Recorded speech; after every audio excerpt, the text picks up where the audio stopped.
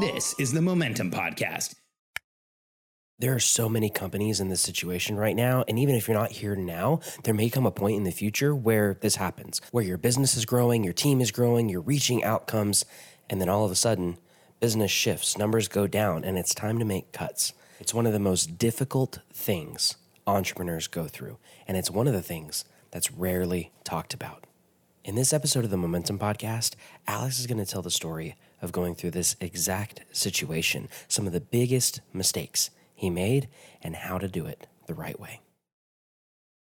I'm Alex Sharfin, and this is the Momentum Podcast, made for empire builders, game changers, trailblazers, shot takers, record breakers, world makers, and creators of all kinds. Those among us who can't turn it off and don't know why anyone would want to. We challenge complacency, destroy apathy, and we are obsessed with creating momentum so we can roll over bureaucracy and make our greatest contribution. Sure, we pay attention to their rules, but only so that we can bend them, break them, then rewrite them around our own will. We don't accept our destiny, we define it. We don't understand defeat because you only lose if you stop, and we don't know how. While the rest of the world strives for average and clings desperately to the status quo, we are the minority, the few, who are willing to hallucinate there could be a better future. And instead of just daydreaming of what could be, we endure the vulnerability and exposure it takes to make it real. We are the evolutionary hunters, clearly the most important people in the world,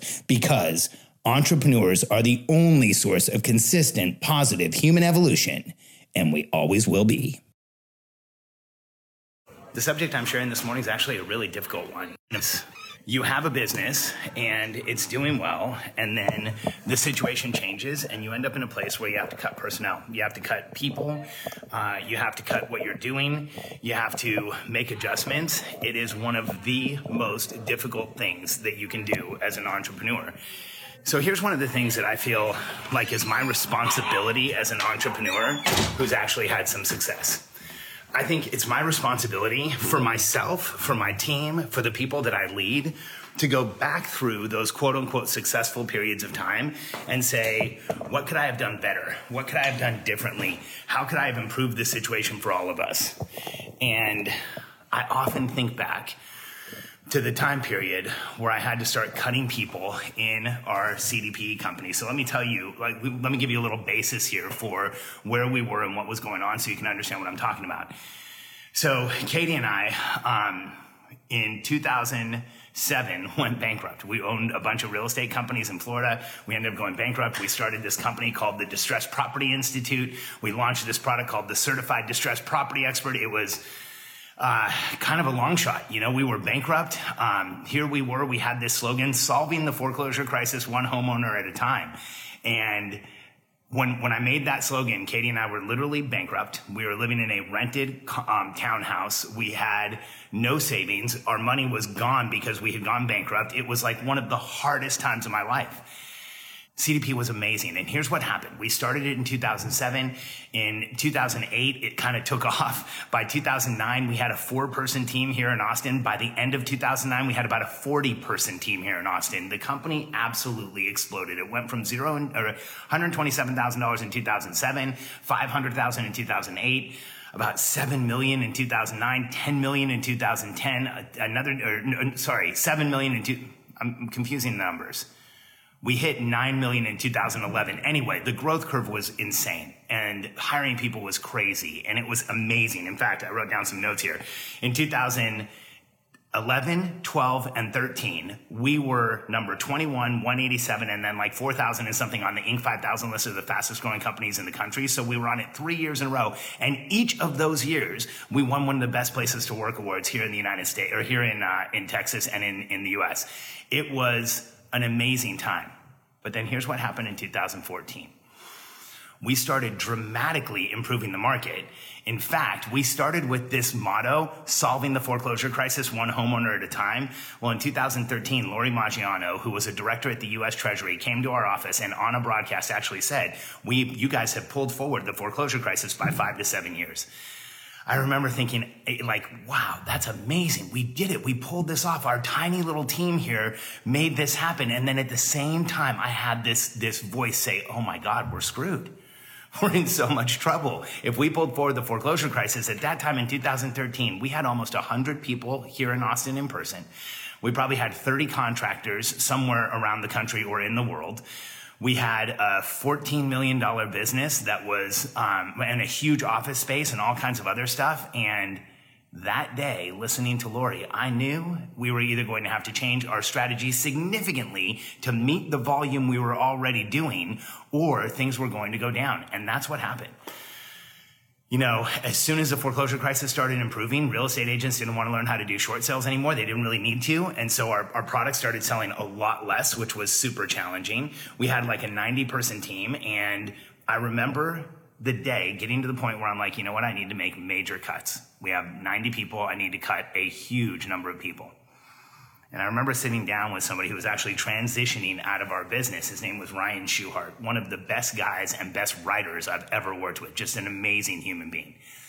And Ryan sat down with me in my office, and I remember this conversation we had, and he's like, you know, Alex, can I give you some advice? And I could tell he was tentative, like he was afraid to give me the advice, or maybe he didn't want to give me the advice. And I remember Ryan saying, like, Alex, you should turn this place into, I don't know if he said it or if this other guy, Jim Cochran, I had 2 conversations within the same week, where Ryan was pushing me. He's like, you should lay everybody off, pull as much money as you can out of this place. You don't need all these people anymore. Go down to a skeleton crew and get as much money as you can and move forward. And then I sat down with Jim Cochran, and Jim was our HR person, another amazing human being. And Jim was like, Alex, you need to turn this place into a flying gas can. And I'm like, what is a flying gas can? He said, you know, in the military, when they fly bombers across the ocean and they need to be as light as possible, they strip everything out. They keep only the essentials, only literally what's going to make the plane fly, and then it can make it to where it's going and drop its bombs and get back. So you need to turn this place into a flying gas can. He's like, get rid of as many people as you can, cut to the bone, cut as much as you possibly can. You know, you'll figure out delivery, cut hard. And I remember, as Jim and Ryan were talking, in the back of my mind, there was this alternative argument already fighting them and saying, no, but we have such an amazing team and all these people love working together and I feel responsible and I bet we can turn it around and I bet we can figure something out that we can replace this revenue. And I didn't say that out loud to either one of them. I didn't have the courage to, because their arguments were so clear and their arguments were right. Now, in retrospect, I know. The reason I didn't have a clear argument back was because there really wasn't one. And as a result, I didn't listen to either one of them. I mean, I listened. I didn't act on the advice either one of them gave me.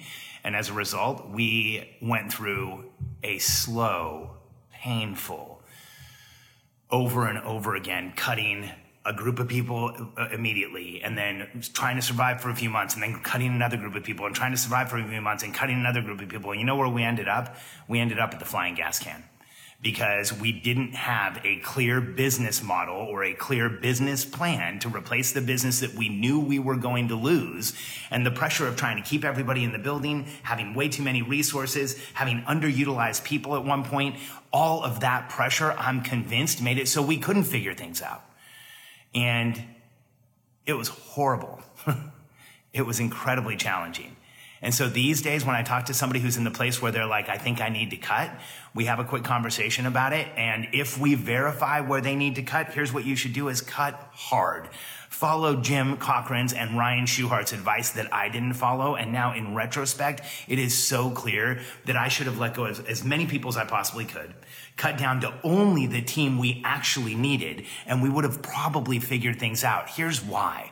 When you have the right amount of resources, when you have the right amount of people, when everybody's fully utilized, you're efficient, you're effective, your team's in momentum. What I was trying to do was keep people on as work went away and as the need for them went away. And we ended up with this hodgepodge of some people doing the right things, some people kind of being there, some people not really having an objective, some people filling in spaces, and it was incredibly challenging. And it's one of those decisions that you make when we make a lot of decisions before we have the experience to get it right. Well, now I know what I should have done was cut down to the point where there was absolutely no distraction, no extra people, no extra effort, nothing that we didn't absolutely need at that time, and our business would have gone forward. I know it would have. Now I know what I should have done is what we eventually did. We eventually cut down to only what we needed. We eventually actually just shut the entire company down and started a new one in 2017. It was interesting. It was like 10 years from starting to ending, and we shut it down and we started a new company, and it was just me, Katie, and one person.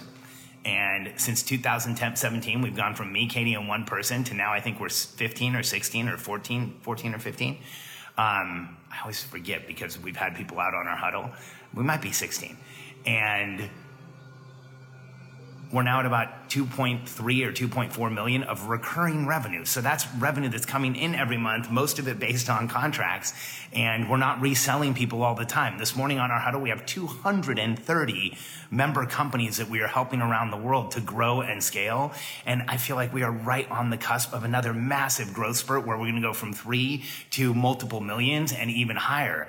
And the reason that all of that happened was because I wasn't feeling the pressure and noise of resources I didn't need and people that were underutilized and trying to make something happen to save things, to turn things around. All of those thought processes in retrospect were damaging. And let's get real. I didn't think I was going to get this vulnerable on the podcast, but it's going here. It was my ego. You want to know really why all that stuff happened and why I made the wrong decisions? It was ego. When Ryan and Jim were saying, Alex, you should make this place a flying gas can. You should cut it down all the way. You know what I was saying in my head? I bet I can save it. I bet I can figure it out. I bet I can get around this. I bet I'm better than the situation. And I bet I'm better than this massive shift in the market that's going on. It's embarrassing to even say I thought that way so recently, but I did. And these days when I'm talking to entrepreneurs who are looking to cut, I share this story and I share this feeling with them because if you've determined you need to cut, here's my advice. Cut as far as you possibly can and then a little further because your ego's not going to save you in this situation. Here's the issue that I ended up with, and I think it's similar for every entrepreneur. You can use your ego to try and make things better. You can try and rely on your ego to pull you out of the issue, but the challenge is your ego is no match for the pressure and noise of underutilized resources, people you don't need, trying to make things happen under massive pressure. It's just not going to work. Or it probably won't work, or it most likely won't work. Or you know what? I hope it doesn't work because I don't want your ego to get you into even more trouble where you make some progress and then you think you're on the right path and you look at the numbers and you need to cut. And so if you find yourself in this situation, I want you to know this is one of the hardest situations you'll be in as an entrepreneur. And if you find yourself needing to cut, here's what I would suggest. How far can you? That's the question. How far can you cut without hurting relationships that you have with clients, without damaging delivery? How small can you possibly make the team that you're working with, and how low can you get your expenses so that you can remove all the pressure and noise you possibly can from yourself so that you can turn around and actually turn things around and move things forward and make it easier on yourself. As entrepreneurs, we write the rules for the game that we play, and oftentimes we make the rules way harder than they need to be. So don't. If you're in a situation where you need to cut, get your ego out of the way, make the massive cuts, bring the noise down as far as you possibly can, and what you'll find is you have a lot more currencies to show up with. You have a lot more time and effort and energy and focus and even money to be able to turn things around, make things happen. And when you take the pressure off yourself, there's 2 ways to get into momentum. I always tell people this. You can do all the work it takes to get up into momentum. And in that situation I was in, I was trying to do all the work it takes to get back into momentum with the pressure and noise of expenses and a team and underutilized people and all kinds of other stuff. The other way to get in momentum, just like if you were in a boat that had a bunch of weight or ballast on it, before you hit go, drop as much as you can out of the side and you'll go that much faster. That would be my suggestion. Cut as hard as you possibly can and your momentum is almost guaranteed. If you're looking for help growing your business and you want to understand a system and a structure that can help you make better decisions and make decisions the right way, I've worked on one for over 20 years. We're helping hundreds of companies around the world scale quickly and grow predictably. Go to billionairecode.com, watch a quick presentation from me, answer a few questions for my team, and let's jump on a call and see if we can help you. Billionairecode.com, and thanks for being here today.